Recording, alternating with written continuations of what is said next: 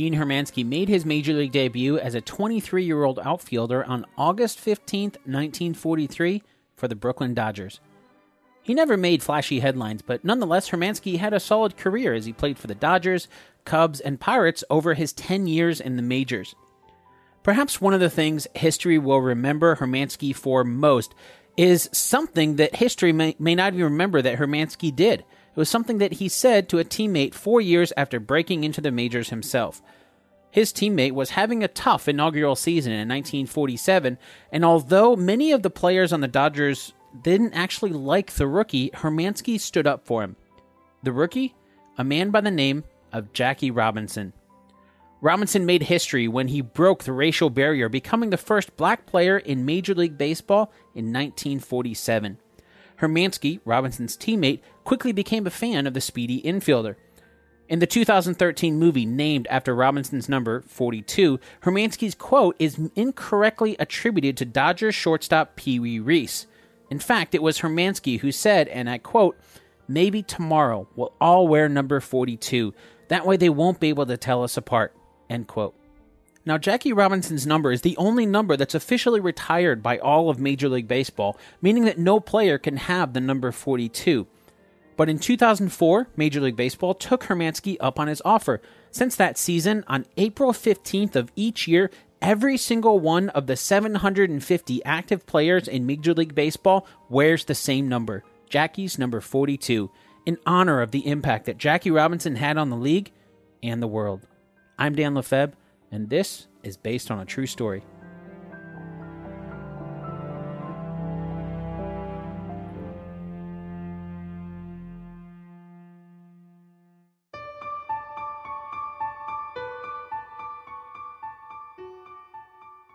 It was almost 6 p.m. on January 31st, 1919, when Jerry and Mallie Robinson welcomed their fourth son and fifth child into the world. Jack Roosevelt Robinson, whose middle name was in honor of President Teddy Roosevelt, who died 25 days earlier, was born on a plantation near Cairo, Georgia, which is about 35 miles north of Tallahassee, Florida. Jackie's mother, Mallie, was a smart, hard-working woman who was doing all she could to better the life for her family. Jerry Robinson, on the other hand, wanted to move from their growing farm into the nearby town of Cairo. When Mallie refused, Jerry tried to put her out, even going so far as having an affair with another married woman. But Mallie refused to leave. And so, only 6 months after Jackie was born, the first major hurdle came into his life when his father, Jerry Robinson, went to visit his brother in Texas. He never returned. For a while, Mallie managed the farm and 5 children on her own, but she needed a fresh start. So, when Jackie was about a year and a half, Mallie moved her family from Georgia to California. With the help of a niece, Mallie bought a home for a young family in Pasadena. Growing up as the only black family in the neighborhood, Jackie was no stranger to racial torment. But seeing his mother's strength, Jackie grew up learning how to stand up for his rights. Needless to say, Jackie's mother was a huge influence on his life. Now, another huge influence on his life were his siblings. Perhaps most notably, his athletic older brother. Mac Robinson would actually make history of his own as he ended up falling just 0.4 seconds behind Jesse Owen in the 200-meter race at the 1936 Olympics in Berlin. He earned a silver medal behind Owens' gold. Growing up, it was his brothers Mac and Frank who pushed Jackie into sports. At John Muir High School in 1935, Jackie played shortstop and catcher in baseball, quarterback in football, and guard in basketball. Oh, and of course he ran track too. Now after high school, Jackie wanted to stay near his family, so he decided to go to UCLA. In May 1939, Jackie's best friend and brother, Frank, was killed in a motorcycle accident. Jackie was crushed. To cope with the grief, he poured his energy into school. Again, Jackie showed his talent in athletics as he played for UCLA's football, basketball, baseball, and track teams. In his sophomore year at UCLA, Robinson met Rachel Issam, and the two started dating. As they started to get serious, Jackie and Rachel got engaged, but they knew they'd need to start thinking about their future. Rachel wanted to go to nursing school, while Jackie didn't see much of a future supporting a family by playing sports. So in March 1941, with only months left to graduating, Robinson dropped out of UCLA to take a job as an assistant athletic director at a camp in California. But his love for playing sports never wavered, so when Robinson had the chance to play semi-professional football for the Honolulu Bears, he took advantage. It was a short stint, and Robinson ended up leaving Hawaii on December 5th, 1941. 2 days later, the Japanese bombed Pearl Harbor, just a few miles from where Robinson had been days before. Now, as it did for everyone, the war changed Robinson's life as he was drafted into the Army in 1942. While in the Army, Robinson was offered the chance to play for the baseball team at Fort Riley, Kansas. But Robinson wasn't willing to accept a team policy that would require him to sit if the opposing team didn't want to play with a black player on the field. So instead, he transferred to Fort Hood, Texas, where really the discrimination continued. On the evening of July 6, 1944, Robinson's military career came crashing down. He was a second lieutenant at the time, and he hopped on a bus with a fellow officer's wife when the driver ordered him to sit on the back of the bus. Robinson refused because he knew that the Army had outlawed segregation. And when they reached their destination, the driver called the military police and had Robinson arrested. Robinson stood on trial at a military court in August of 1944, where he faced a battery of charges that included public drunkenness, even though Robinson didn't drink. The Army couldn't find any evidence of wrongdoing, and the panel of 9 officers, all of whom were white, acquitted Robinson of the charges. It was because of this court-martialing that actually kept Robinson from going overseas when the rest of his battalion, the 761st Tank Battalion, went on to become the first black tank unit to see combat in World War II. After the trial, Robinson transferred to Camp Breckenridge, Kentucky, where he met a former baseball player for the Kansas City Monarchs. Now, the Monarchs were a team in the Negro American Leagues at the time, and it was at this meeting that led Robinson to write to the Monarchs to ask for a tryout. Not hearing anything right away, Robinson went on about his life. He received an honorary discharge from the Army in November of 1944 and moved back to California to be with his then-fiancée, Rachel. In 1945, Robinson's life took a turn when the Monarchs offered him $400 a month to play for them. Now, that's about $5,300 in today's money. After much thought, he accepted their contract and began his professional baseball career. That year, Robinson batted .387 with 5 homers and 13 stolen bases in only 47 games. The ability to make some money with the Monarchs kind of boosted Robinson's morale, and it was in 1945 that Robinson tried out for his first Major League Baseball team. It was the Boston Red Sox, and they were hosting a special tryout for 4 black players, one of them being Jackie Robinson. Although really the tryouts were nothing more than a formality, and nobody made it onto the team, but it did give Jackie a glimpse into life in the majors, and that glimpse didn't look good. Now, Robinson left the tryouts utterly humiliated after he was subjected to an onslaught of racial slurs and bombardments. And his history now shows the Boston Red Sox ended up being the very last team to break the racial barrier when they finally promoted a man named Pumpsie Green from their minor league organization in 1959. Still, the tryouts were about to have a big impact on Robinson's life because even though he wouldn't make it on the Red Sox, other teams in the majors were looking at breaking the racial barrier. The weather's getting nicer, which means now is the perfect time to plan ahead for summer fun. Personally, I'm hoping to be able to visit my family this summer, and that means booking flights as soon as possible before the prices go up. And now you can help ensure your money is there when you need it with today's sponsor, EarnIn. Just download the EarnIn app, verify your paycheck, and watch your earnings tick up as you work. Access up to $100 a day and up to $750 per pay period so you can start making your summer plans now. It's free and easy to get started. Download EarnIn today, spelled EARNIN, in the Google Play or Apple App Store. When you download the EarnIn app, type in True Story under podcast when you sign up. It'll really help the show. True Story under podcast. EarnIn is a financial technology company, not a bank, subject to your available earnings, daily max, pay period max, and location. See earnin.com/TOS for details. Bank products are issued by Evolve Bank and Trust, member FDIC. Thanks, EarnIn.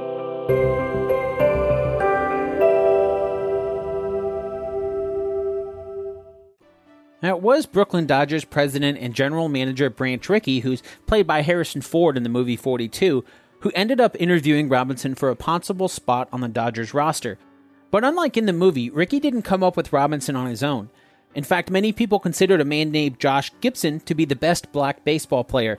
Gibson had recently come off a season with an incredible .467 batting average with 55 homers in 137 games. But it was Wendell Smith, a writer for the black weekly paper The Pittsburgh Courier, who discussed potential prospects with Rickey and ended up influencing him to pick Robinson. In 42, Smith is played by Andre Holland. Now, in the movie 42, Robinson eventually stands up to Rickey, and these lines are actually true. Robinson said, quote, "Are you looking for someone who's afraid to fight back?" End quote.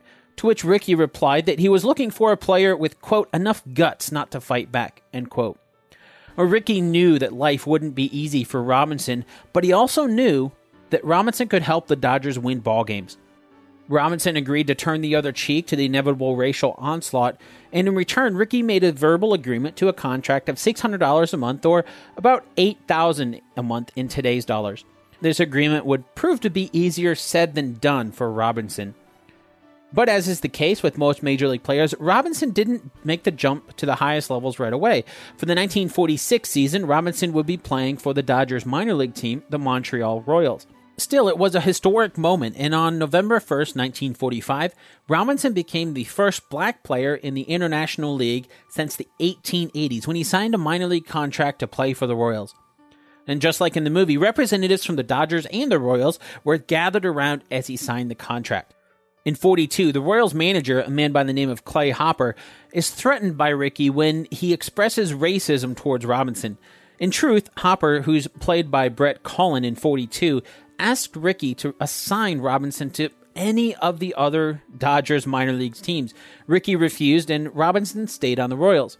Hopper, who himself was opposed to integration between races in baseball, did his job despite his own racist tendencies, and Robinson later reported that Hopper actually treated him well. That year, Hopper won Manager of the Year for all minor league teams. Now, another incident in 42 occurs in Sanford, Florida, when Robinson is greeted at home plate by a sheriff who utters all sorts of racial slurs as he threatens Robinson. This actually happened, although the situation was a little different than in the movie. This was in spring training, so players from all over the Dodgers organization were together, and Robinson actually wasn't the only black player there, as Rickey had just recently signed another man by the name of Johnny Wright in January of 1946. But he was still in the minor leagues, and since the Dodgers didn't have their own facility at the time, whether or not the team could play was really at the whim of the locals in that area. So while it wasn't at home plate, the local police chief at Stanford did threaten to shut down the Dodgers' ability to play there if Robinson and Wright didn't stop training with the team. Unfortunately, the Dodgers succumbed to pressure in this incident, and instead of staying, Robinson was sent about 40 miles to another training facility in Daytona Beach. And that certainly wouldn't be the only time that Robinson was a victim of racism. Now, another incident that the movie didn't show actually happened in Jacksonville, about 100 miles north of Daytona Beach, when the players showed up to the stadium to find that the city's park and public property director had ordered the stadium to be padlocked shut. Or there was another incident just 25 miles from Sanford in DeLand, Florida, when a game was called off because of faulty electrical lighting. Except that it was a day game, so they didn't even need lights. And that was just in spring training. Now, the fans in Montreal loved Robinson, so anytime the Royals came home after a road trip, it offered him a little reprieve, albeit a small one, from the brutalities of it all. Still, no one could deny Robinson knew how to play. Despite the adversities, he ended up leading the International League that year with a .349 batting average as he went on to be named the league's most valuable player. And people came to see him play. In 1946, it's estimated that over 1 million people went to games where he played. Considering that this is minor league baseball in the mid-1940s, just after World War II, where spending money was tight for a lot of people, that's huge. But 1946 would be the only year in Montreal for Robinson. 6 days before opening day in 1947, the Dodgers called him up to the majors. In 42, Dodgers manager Leo Durocher is on the phone with Branch Rickey when he says he'd play an elephant if it could help him win games. And this quote is a little bit off, but it's a spin-off of what actually happened. You see, Robinson's promotion to the majors led to a petition among the Dodgers players who refused to play with him. And this actually happened, but just like in the movie, it was Durocher, who's played by Christopher Maloney in the movie, who stood up for him. Durocher learned of the petition against Robinson, and he wouldn't have it. He gathered the team and said, and I quote, "I do not care if the guy is yellow or black, or if he has stripes like a zebra. I'm the manager of this team, and I say he plays. What's more, I say he can make us all rich. And if any of you cannot use the money, I will see that you are all traded." End quote. Of course, while Durocher's rant helped stem the brewing mutiny, it didn't make everything magically okay. And it didn't help that, just like in the movie, Durocher ended up getting suspended for the entire 1947 season. Although in the movie, it seemed to be pinned solely on an affair that Durocher was having. In truth, Durocher did have an affair with the actress Laraine Day, but his suspension had more to do with his feud with the Yankees owner, Larry MacPhail, who also happened to be a close friend of Happy Chandler, Major League Baseball's commissioner. So as Durocher eloped with Day, he was forced to watch from the stands as the Dodgers scout Bert Shotton took over as interim manager for the season. And so it was amidst swirling controversy that on April 15th, 1947, Jackie Robinson made history yet again as he became the first black player in major leagues since racial segregation in the league began in the 1880s. Now, in 42, one of the defining moments for Robinson happens when the Dodgers are visiting Philadelphia for a game with the Phillies. In the movie, the Phillies manager, who's played by Alan Tudyk, makes a scene as he spits racist slurs at Robinson. This actually happened. Ben Chapman, the Phillies manager, led the onslaught as both he and the rest of the Phillies players hurled insults at Robinson from their dugout during the game on April 22nd, 1947. Unlike the movie, though, Robinson didn't go into the dugout and bash his bat against the wall. As he promised he'd do, Robinson turned the other cheek. Now, up until then, the Dodgers were torn, as evidenced by their petition to stop playing with Robinson just a few weeks before. But thanks to Chapman's slurs, the Dodgers players defended their teammate. And it wasn't until later that Branch Rickey recalled that moment as something that unified the Dodgers. He actually credited Chapman, saying that he, and I quote, "did more than anybody to unite the Dodgers. When he poured out that string of unconscionable abuse, he solidified and unified 30 men." End quote. Of course, not all the players hated Robinson. Lee Handley, the Phillies' third baseman, actually offered some words of encouragement to Robinson, something that Robinson later noted as the first time an opposing player did so. Now, another player who offered words of encouragement was Jewish baseball star Hank Greenberg, who had heard plenty of his own racial slurs throughout his career. And one of the more momentous occasions in the movie happened when Dodgers shortstop Pee Wee Reese puts his arm around Robinson on the field in front of Reese's own family. Now again, this happened. It was the Dodgers' first road trip of the season, and during the pregame practice, Jackie Robinson was getting heckled by fans in Cincinnati. Reese, who was the Dodgers team captain at the time, heard the fans and went over to Robinson. After a brief chat, he put his arm around Robinson, and the crowd went silent. Later in the year, Robinson was joined in the major leagues by another black player. Larry Doby became the second black player in the major leagues when he joined the Cleveland Indians on July 5th, 1947, just 11 weeks after Robinson. While this didn't slow down the hardships, it did give Robinson someone else to talk to, and the two frequently talked via telephone throughout the season. Now, the movie 42 wraps up with Robinson's first season, and when he faced Pirates pitcher Fritz Ostermuller, a man who had purposely hit Robinson in the head earlier in the season. In reality, Ostermuller, who was a lefty pitcher, not a righty as shown in the movie, hit Robinson in his left wrist, not in the head. Ostermuller had studied Robinson's batting technique and realized that Robinson not only crowded the plate, but he also lunged at pitches. Now, this is something that Rachel Robinson actually says at one point in the movie. So in the movie, when they first meet, Ostermuller hits Robinson in the head, but an article in the paper from that game on May 17, 1947, shows what actually happened and actually offers some insight into how much tension there was at the time. Now, here's a quote from Ostermuller in the article. Quote, "He didn't give the pitcher much room. I didn't like that at all because I want my half of the heart of the plate, and no batter, no matter who he is, will crowd me out of my share. I told my wife the night before I pitched that I might have trouble with Robinson, that one of my pitches would hit him if he didn't move back. I knew, too, some people would say it was intentional. It wasn't at all, but in his first trip to the plate, I hit him. After that, he moved back a couple inches and showed me some respect." End quote.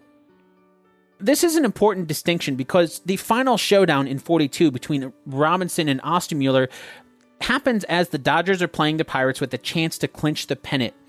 During the at-bat, Ostermueller, who's played by Link Hand in the movie, sums up much of the racial tension throughout the movie as he says, quote, "You don't belong here, and you never will," end quote. In truth, there's no proof that Ostermueller ever said this, and even more than that, all signs point to Ostermueller being a great pitcher who simply respected Robinson as a great hitter. While the movie added some fiction to build tension at Ostermueller's expense, the result of the game was similar. Just like in the movie, on September 17th, 1947, Robinson hit a home run off Ostermueller. While Robinson's jog around the bases was not in slow motion like it was in the movie, it must have been a sight to behold. Robinson had a little bit of pop in his bat, but he really wasn't known for his power, so nobody expected him to hit a home run. And the home run that he hit against Ostermueller was just one of only 12 home runs he hit that year in 151 games. Now, in the movie, Hollywood made it seem like the home run won the game for the Dodgers. In reality, it didn't. But it did put the team up 1-0 in a game that the Dodgers would end up winning 4-2. And it also wasn't a pennant-clinching game, as that actually came the following day.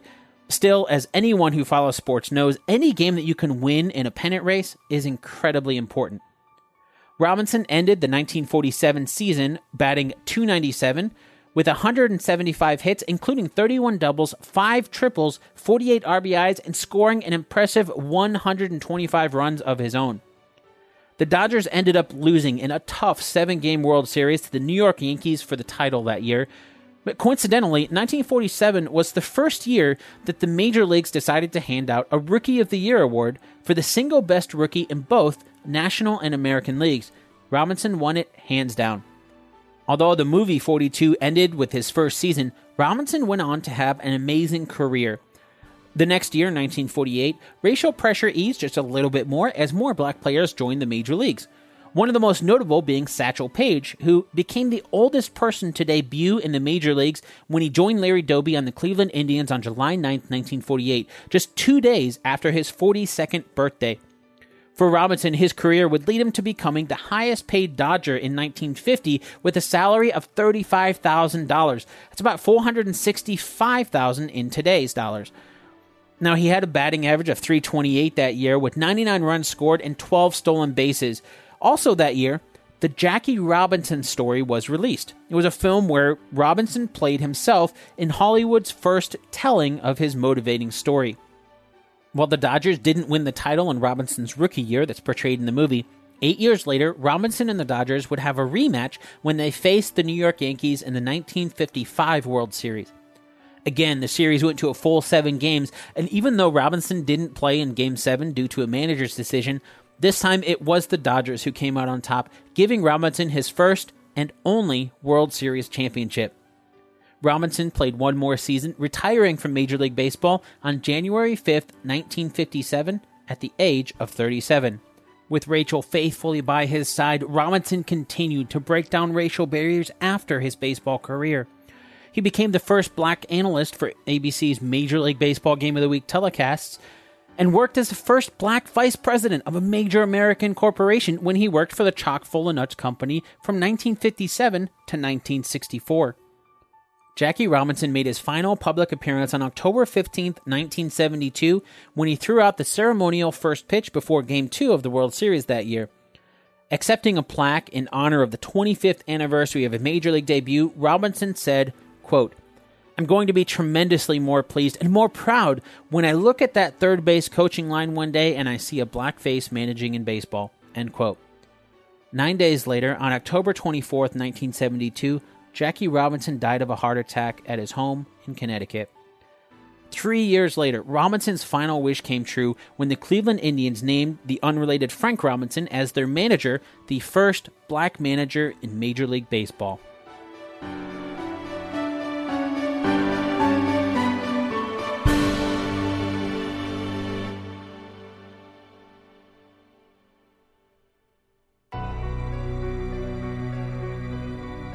This episode of Based on a True Story was written and produced by me, @DanLefebvre. If you want to learn more about the life of Jackie Robinson, you can visit his official website at JackieRobinson.com. I'd also really recommend checking out the Jackie Robinson Foundation, which was founded by his wife, Rachel Robinson, shortly after Jackie's passing. As of this recording, Rachel is still alive and active in the organization. You can find their website at JackieRobinson.org. Thank you for listening to this episode of the Based on a True Story podcast. Based on a True Story is on the web at basedonatruestorypodcast.com, and you can find me on Twitter at Dan Lefebvre. Drop by, say hi, and let me know what you think.